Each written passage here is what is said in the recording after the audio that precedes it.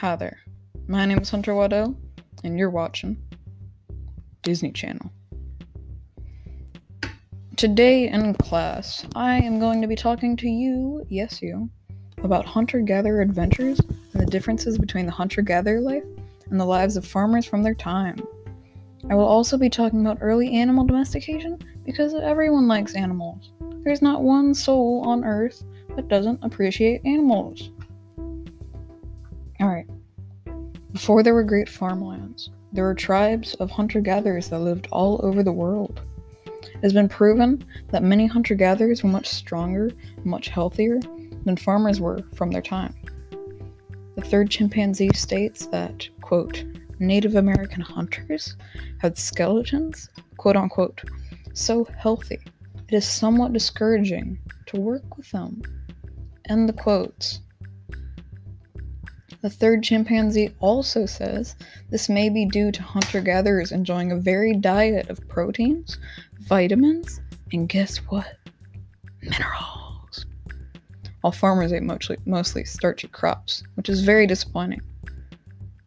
Hunter-gatherers were much fewer in population than the farmers of their time, only having one or fewer hunter-gatherers per square mile.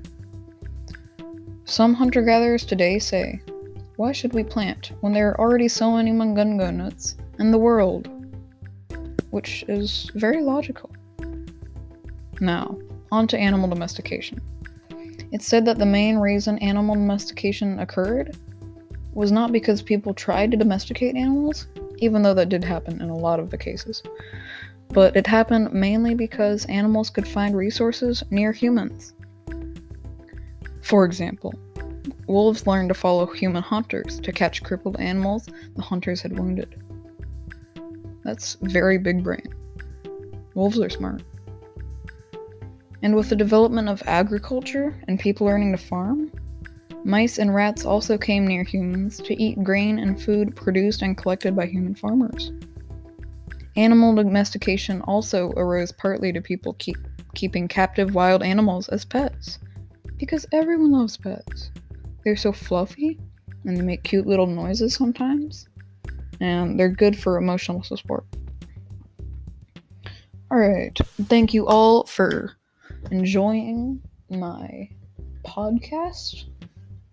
So, you are now no longer watching Disney Channel. You are now in Global Studies class, and this is where I will end my podcast. I'm so sorry, but I just can't go on. So goodbye, my dearest children, and enjoy your words of truth and nothing less. Goodbye.